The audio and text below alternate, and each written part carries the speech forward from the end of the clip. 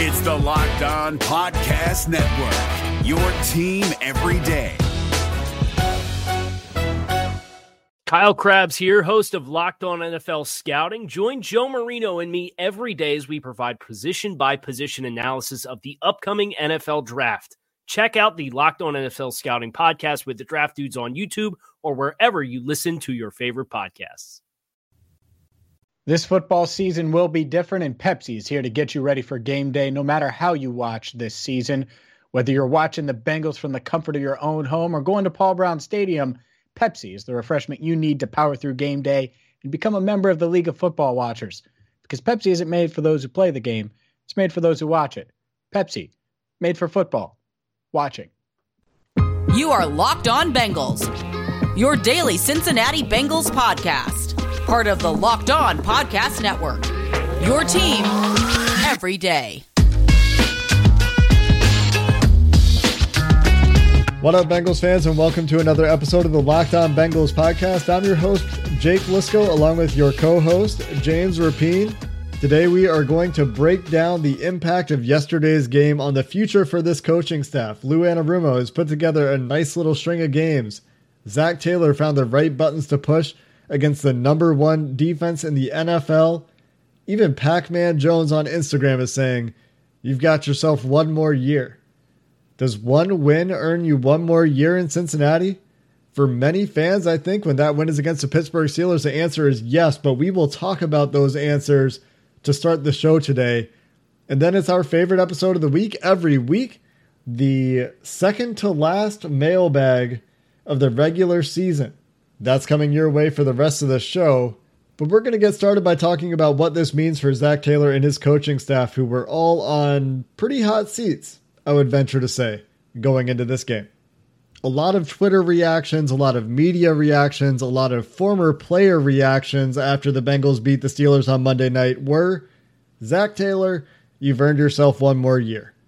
That seems to be the consensus.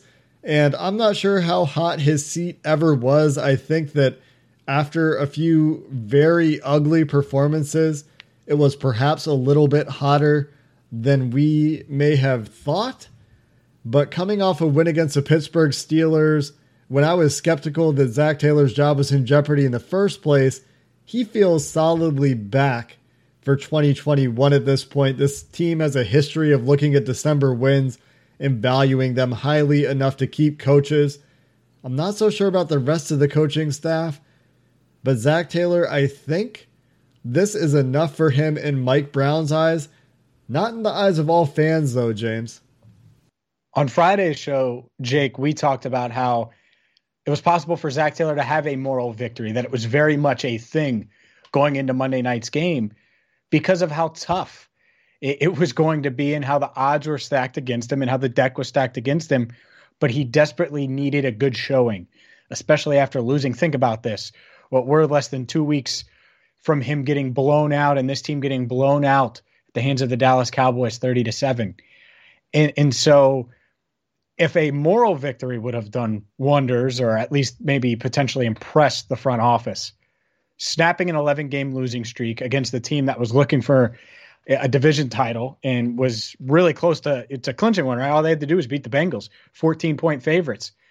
Winning with Ryan Finley, a third-string quarterback, winning with the injuries they've had on defense, and really being the aggressor, I think that that does wonders. So me personally, I want to see him take this from not just week 15, but play well and have his team ready to go against the Texans. That doesn't necessarily mean win and beat the Texans. I think it's going to be hard to beat Deshaun Watson on the road in his house, even if they are 4-10 or 4-11 on the year. I believe it's 4-10. The same thing with Baltimore in the final week of the season. So I'm curious to see how the Bengals build off this and how Taylor and the team responds to a huge win. But it's certainly the odds do seem in Taylor's favor, especially when you compare it to just a week ago.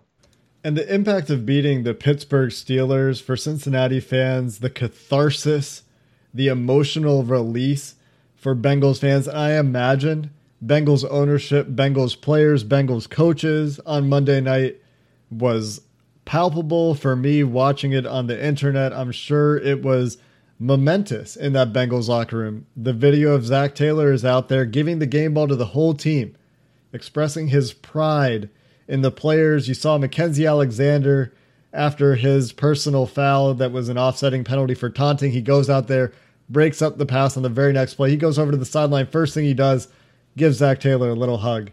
Says, hey, sorry about that penalty. I made the play for you anyway. Zach Taylor probably tells him, hey, good play. Never do that again. You look back at Miami beating the New England Patriots last year. That was in week 17. That was a week after they barely hung on for dear life against, at that point, the downtrodden Bengals. But they did it anyway. They went out and they beat the Patriots in week 17. I'm with you 100%, James. Carry the momentum forward.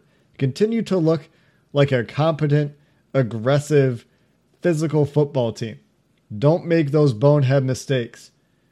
I mean, they've been helped. They've been helped tremendously, I think, especially on defense by the quality of competition they've played. The quarterbacks they've played against in this hot stretch for Lou Anarumo's unit include Alex Smith, who hasn't played football in a pretty long time, Colt McCoy, who came in for relief for Daniel Jones, who Daniel Jones was actually playing pretty well against him, Andy Dalton for Dallas, who had a pretty nice game, I would say. He didn't need to do a whole lot because of the way the offense went. Tua Tagovailoa, who's having his learning experience as a rookie, and Ben Roethlisberger, who literally just played the worst game of his career. So this defense should play a little bit better against those kinds of offenses, but you still have to give Lou Anarumo credit, and you have to give Zach Taylor credit as the head coach for getting a big win under the brightest lights on Monday night. Coming up next, we get into your mailbag questions, which include a lot of folks that are wondering about the future of this coaching staff, so we will continue to talk about it. We talked with Paul Dehner Jr. last week. He thought Lou Anarumo would be the fall guy if Zach Taylor came back. Now that it looks like Zach Taylor will be back, and obviously there are 2 more weeks to go here, will there be a fall guy? Will it be the entire same staff? We've got some questions about that in our mailbag, so stick around for those answers coming up next. Jake, I had the best workout on Tuesday. Only had a couple of hours of sleep because of the Monday night game. No, I'm not complaining, but I did get up to 285 on the bench. And part of the reason why I did that, and I'm not bragging, or maybe I am, is because of Built Bar. We talk about them all the time. #1 protein bar on the planet. Great taste, amazing flavor. 18 flavors, by the way, including my favorite, the mint brownie. I mean, come on, who doesn't like mint brownie? But the best part about Built Bar, packed with protein, low in sugar. I was cool with eating that as a little pre-workout snack before I went to the gym, and it gave me just enough energy, even though I had low amount of sleep, right? Just a couple of hours. And it gave me the energy to get through that workout. Built Bar is the protein bar for you, whether it's a midday snack, whether it's a post-workout, doesn't matter. You need to check them out right now at BuiltBar.com. Use promo code LOCKEDON. You're going to get 20% off your next order. Again, use promo code LOCKEDON for 20% off at BuiltBar.com. And what can you do with those Built Bar savings to maximize the money in your wallet? Well, you get bets right at betonline.ag.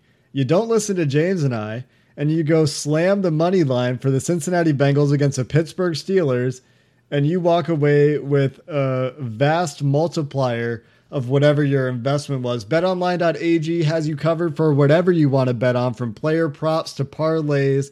It's the one place we trust. You can get a free account today and use a promo code LOCKEDON for a 50% deposit match on your welcome bonus. They've got NFL games. They've got college football bowl games. The NBA is starting for Christmas time. Whatever you want to bet on, get in on the action at betonline.ag. Again, don't forget that promo code LOCKEDON. You get 50% matched on your deposit with a welcome bonus on your first deposit. Check them out, betonline.ag, your online sportsbook experts. We've got a packed mailbag, as we always do. Thank you, everyone who submitted questions for this week's mailbag. And if you want to get your question in the future, it's at Locked On Bengals to send your question in. We put threads up on Tuesdays. That day may change in the offseason for your questions. So make sure you're following the Locked On Bengals Twitter account. James, before we get into the listener questions, we've made a bit of a tradition in the last few weeks of asking each other questions before the show. And today, James, my question for you is what did Jesse Bates have to do, man? Like, this is a guy that should be the all-pro safety and all-pro safety. I guess there are two in the NFL this year.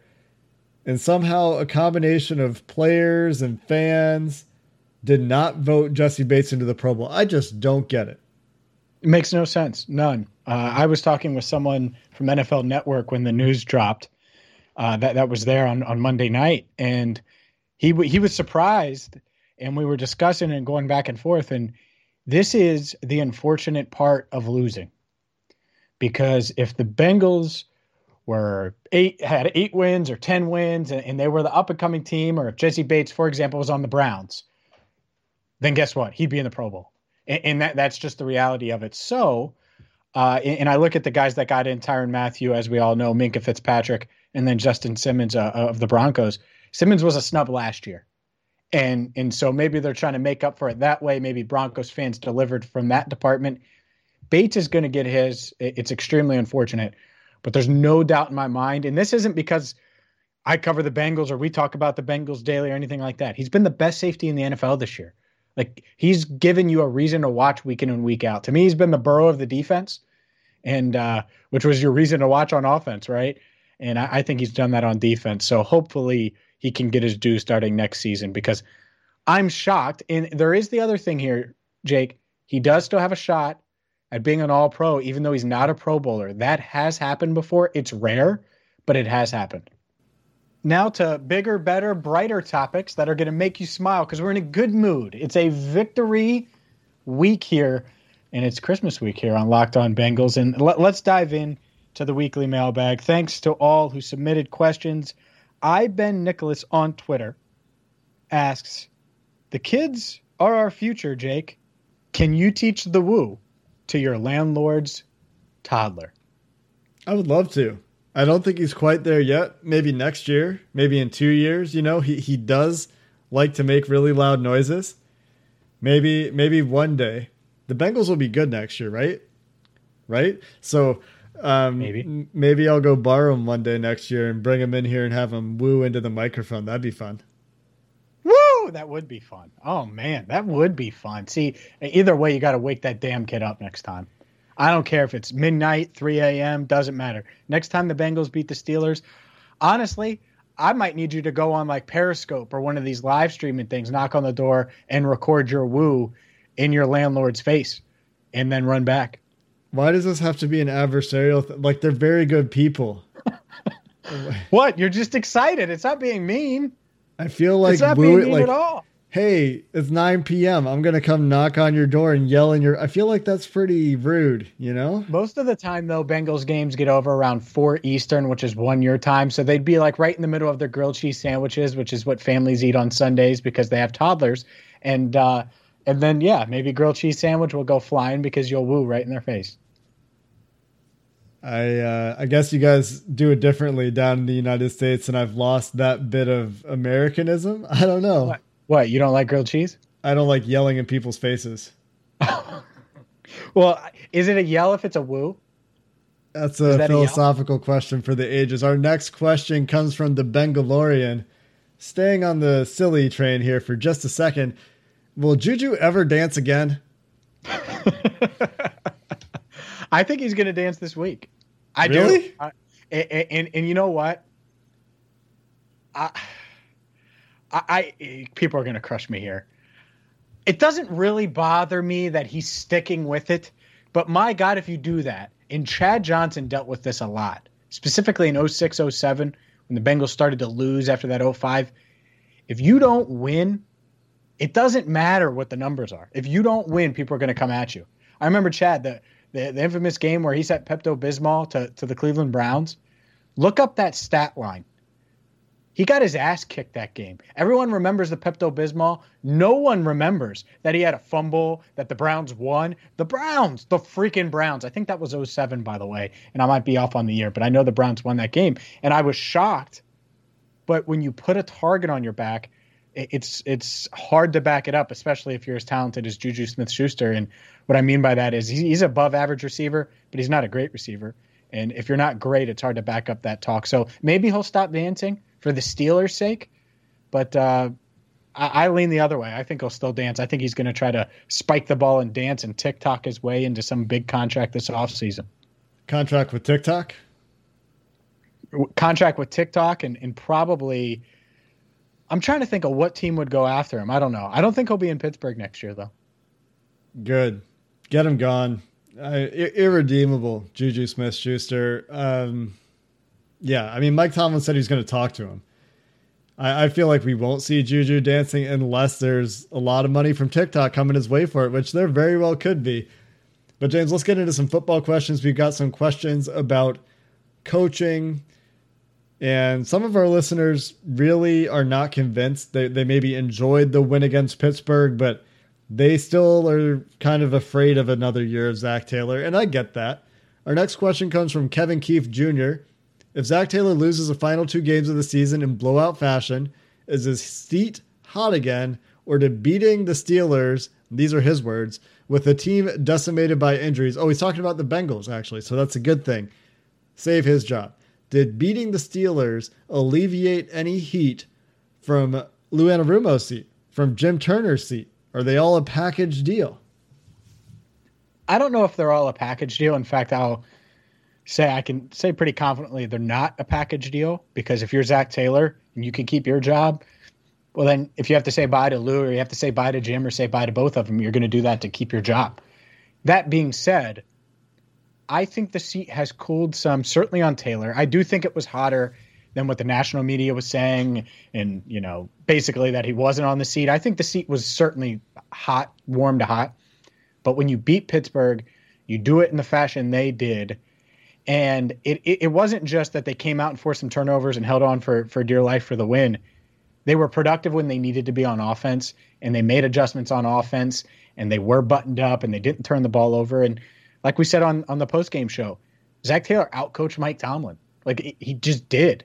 The game plan was there, and the defensive coach didn't make adjustments to stop Ryan Finley in the read option. So I think his seat is cooler, but you never say never. What if they go to Houston this week and lose 40-0? And I'm not saying that's going to happen, but we just saw the Bengals beat the Steelers, and no one thought that was going to happen.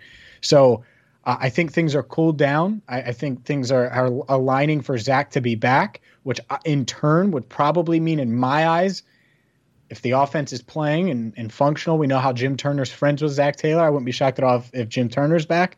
And the defense has played relatively well. So if they finish the way they've been playing, then I wouldn't be shocked at all if most, if not all, of the coaching staff is back next year. And you have a little turnover, but I wouldn't be shocked at all if that's the case. Yeah, I think that all sounds very reasonable, grudgingly. In no circumstance, for me personally, should Jim Turner return to the Cincinnati Bengals. He's shown that he has no eye for evaluating talent on the offensive line. He's shown essentially no development for most of the players on the offensive line. And I do not trust him at all. I do not trust him at all after he banged the table for his own guys, waited until the 6th round to draft a tackle, and then desperately started pulling guys off the waiver wire during the season to try to find some stability. And you needed to do that. Joe Burrow's a future, man. And if they draft Penei Sewell, he's a future. And you're going to trust those two guys' safety and development in any part to Jim Turner? No, absolutely not. I'm not on board. I can see much more of an argument for Lou Anarumo if you want to go that way. Personally, myself, I would replace them both. I still think Anarumo is in a bit over his head, but they have done their job against subpar offenses and subpar quarterbacks in the last few weeks, and they have been shorthanded in many of those games.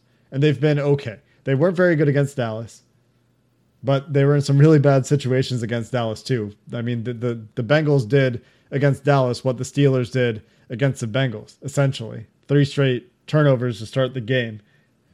And it's tough to do that. It's tough to do anything with that as a defense. So I get that. But Anarumo had a really great performance last night, and Carl Lawson's starting to turn up. The secondary looks cohesive. Von Bell's had a great second half, relatively speaking anyway. Jesse Bates, the best safety in the NFL, as you said, James.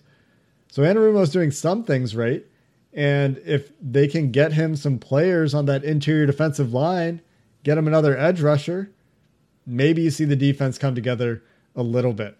We're going to stay on the topic of coaches. We're going to stay on the topic of these assistant coaches coming up next before we get into some draft questions to finish the show.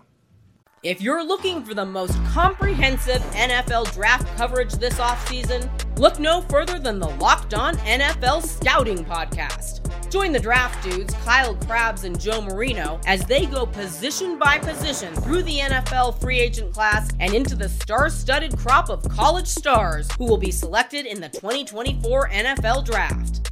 If you want to know who your favorite NFL team should be adding to its roster, you need to check out Locked On NFL Scouting, available on YouTube and wherever you get your podcasts. Part of the Locked On Podcast Network, your team every day. James, we've got a few more questions here about some coaching things before some folks are concerned about that third overall pick. But in the same topic that we closed the last segment on, talking about Lou Anarumo performing pretty well in the last few games, talking about my skepticism of Jim Turner going forward, the Jake Money on Twitter wants to know, what coordinator do you think has progressed the most? And I think we could extend this to positional coaches as well if you've got anything in mind. But Jake thinks that Lou has really stepped up in the past 6 games or so. Lou has fared better. I mean, there's no denying it. Look, he's shorthanded, and I don't really care about the competition, and I get it's a factor.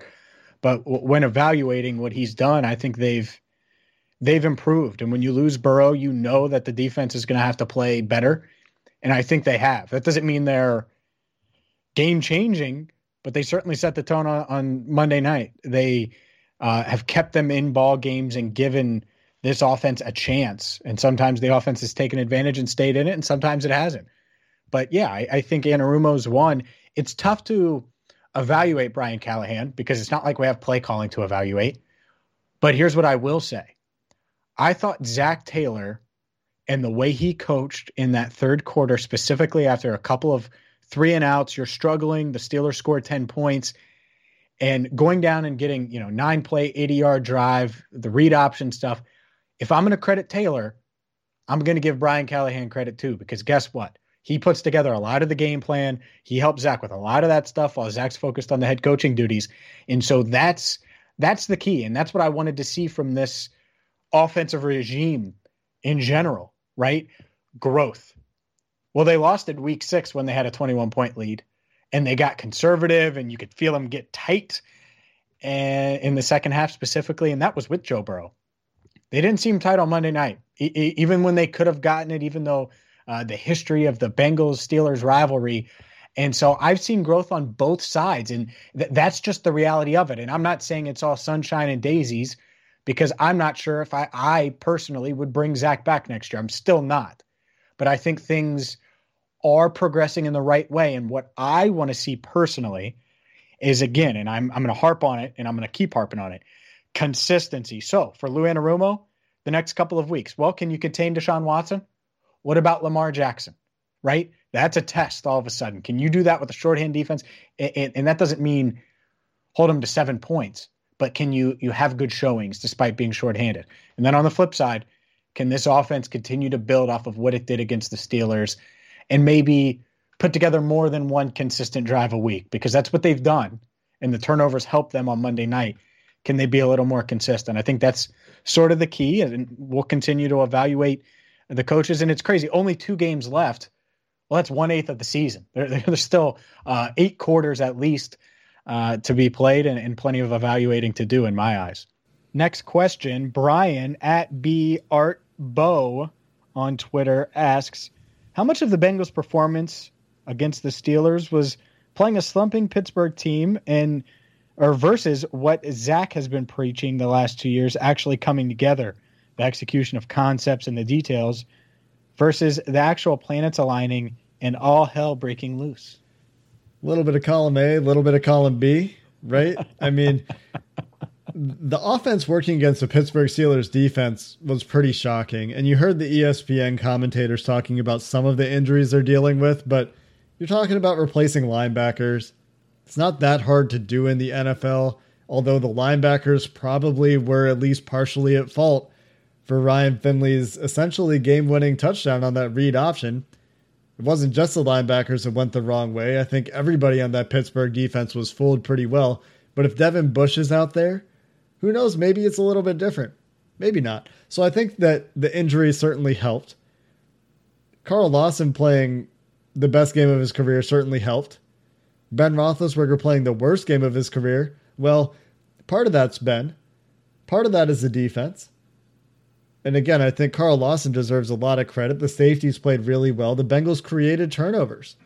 And that's all stuff that you have to give them credit for. That's stuff that happened. But I do think that, James, you said you didn't care about the competition when you were talking about Lou Anarumo. I think that matters quite a bit, especially when you're talking about the defensive outcomes. I think a lot of defensive outcomes in the NFL, and this is a theory that, it's a PFF theory that I really like, is that essentially defensive performance, defensive results are more predicated upon the opponent than the defense itself. And I think that there's a lot of evidence for that. And I think when you sit down and think about that, that makes a lot of sense. That said, Carl Lawson had a great individual performance. And these guys that I talked about, the corners as well, had really nice individual performances. Josh Bynes making a great play here and there too. So, those guys all get credit. I think they do get credit for their win. And, Jupiter and Saturn are aligned for the first time in 800 years or something like that. So, let's credit the planets too. Let's not discriminate, right? You're right. And that's had to have played a part in it. No doubt about it. It had to have played a part in Ben Roethlisberger suddenly having noodle arm or whatever the case is. It's not sudden. But it was way worse on Monday than it's been. Way worse. He was dreadful. He had 7 yards passing until that screen to, I think it was Jalen Samuels on their last drive before the first half ended. But no, of course the opponent matters. But what I mean by that with Lou is it's still the NFL. So regardless of who you're playing, it's going to be hard when it's Ryan Finley or Brandon Allen and your offense is averaging 8.6 points over the last 5 weeks. And so that's the part of it, is there's a lot of pressure on the defense. And I think for the most part, they've kept the Bengals in it.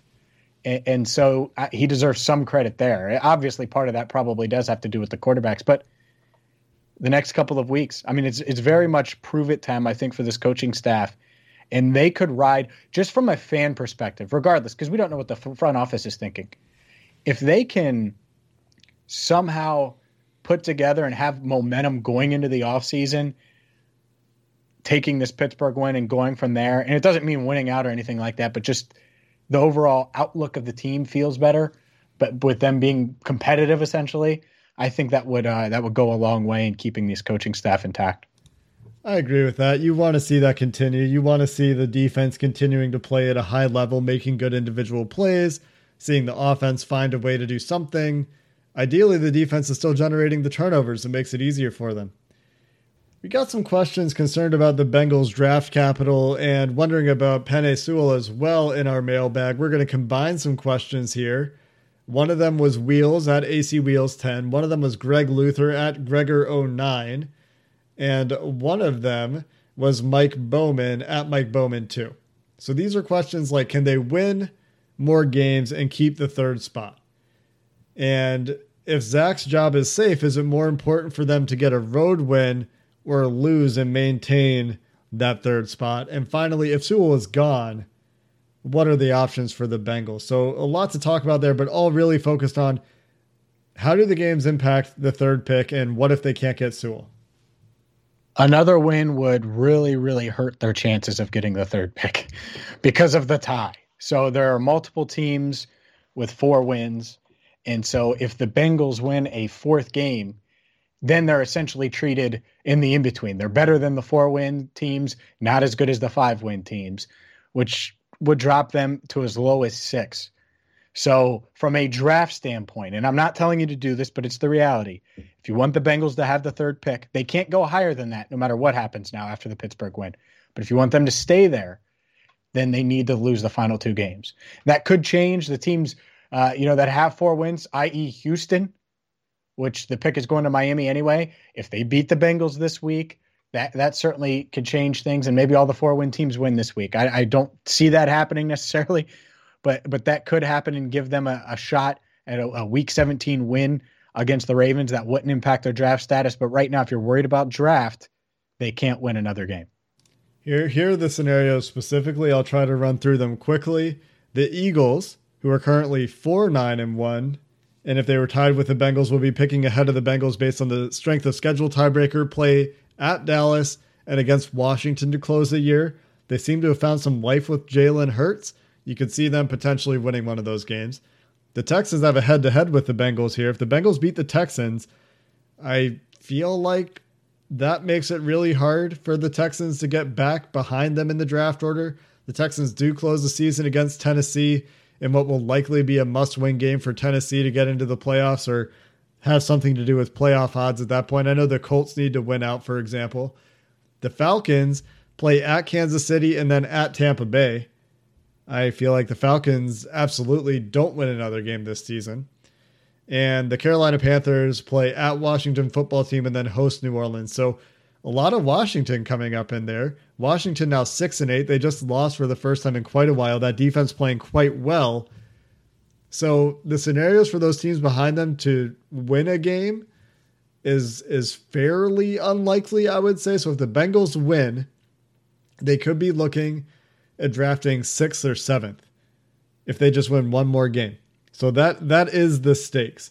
And another team winning a game, well, you can judge those odds for yourself. Clearly, any given Sunday, anything can happen. And as far as what they do if they miss on Sewell, here's the thing, guys. Everyone last year was very concerned about losing draft status because they would lose on Joe Burrow. Penei Sewell, for the caliber of prospect he is an offensive tackle. That's it. The importance of getting your quarterback versus getting your offensive tackle is a magnitude of difference. Quarterback is so much more important than any other position on the football field that if you miss on Sewell, it's not the end of the world. It's not ideal. I think that the ideal case is probably that you draft Sewell, but there are other good tackles in this draft class. Sewell is raw. He didn't play this year. And I still expect that he'll be a very good player. There are some question marks. He wouldn't have been, for many evaluators, a top tackle in last year's tackle-rich class. And while he's likely to be the top evaluated tackle this year, it's not the end of the world. And a lot of that is positional value. A lot of that is depth in the draft. And a lot of that is the Bengals just need talent more than they need specific positions, in my opinion. They need to find talented players in as many positions as possible to give themselves as many chances as possible to find a game-changing player. And Sewell could certainly be that, but if they miss on him and they end up trading back, maybe they stay at 3rd, he gets picked 2nd to the Jets, they trade back, that gives them more opportunities to find players. And the draft largely is a numbers game. I agree with a lot of what you said, Jake. The one thing that, not that I even disagree with because you didn't say this, but I'm going to just come out and say it. You should want the 3rd pick. It might not be Sewell. It might be trading back because someone moves up for Fields. Heck, Sewell might go to the Jets at 2. And if I'm the Jets, I would consider doing that because I still think Sam Darnold has a chance to be better than he's been the first 3 years of his career. This idea, about momentum and stuff, I like that. At the same time, there's such a huge difference between the 3rd pick and the 7th pick. I mean, you're talking about trade back possibilities. You're talking about the best player on the board at that point could be Jamar Chase, right? It could be Kyle Pitts from Florida. And I mentioned Pitts over the weekend. I was like, man, he would look good in stripes. And people lost it, to your point.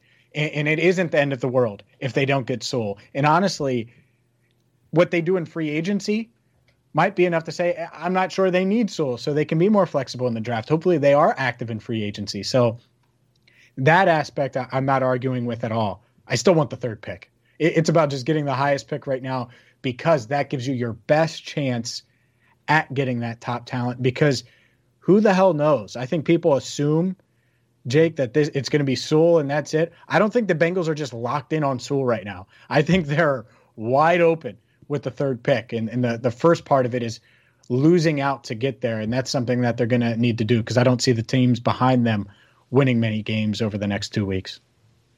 Certainly agree with that. The loss of draft capital from 3 to 6 or 7 would be significant. And that gets into some pretty nebulous territory that I have a hard time really thinking about the winning versus, for me, thinking as a long-term outlook, which I do. It seems to me that having that draft capital will be more important, especially if like Zach Wilson is still there at 3, for example. Say the Jets stick with Darnold and draft Sewell, and now you've got teams trying to trade up for a quarterback. Maybe that's the best case scenario for the Bengals. There's certainly a world in which that is the case. That's going to do it for this episode of the Locked On Bengals podcast. Tomorrow we've got the crossover. It's a short week. No episode coming for Christmas Day, so a couple more this week. Until then, no listener discretion advised for the end of today's show. Just a wholesome and hearty hoo-day to all. And to all, have a good one. If you're looking for the most comprehensive NFL draft coverage this offseason, look no further than the Locked On NFL Scouting Podcast. Join the draft dudes, Kyle Krabs and Joe Marino, as they go position by position through the NFL free agent class and into the star-studded crop of college stars who will be selected in the 2024 NFL Draft. If you want to know who your favorite NFL team should be adding to its roster, you need to check out Locked On NFL Scouting, available on YouTube and wherever you get your podcasts. Part of the Locked On Podcast Network, your team every day. Is your team eliminated from the playoffs and in need of reinforcements? Maybe it's time for a rebuild, or maybe they're just a player or two away from taking home the Lombardi Trophy. Either way, join Keith Sanchez and Damian Parson for Mock Draft Monday on the Locked On NFL Draft Podcast. They'll tell you which college football stars your team will be taking in the 2024 NFL Draft. Check out Mock Draft Monday on the Locked On NFL Draft Podcast, part of the Locked On Podcast Network, your team every day.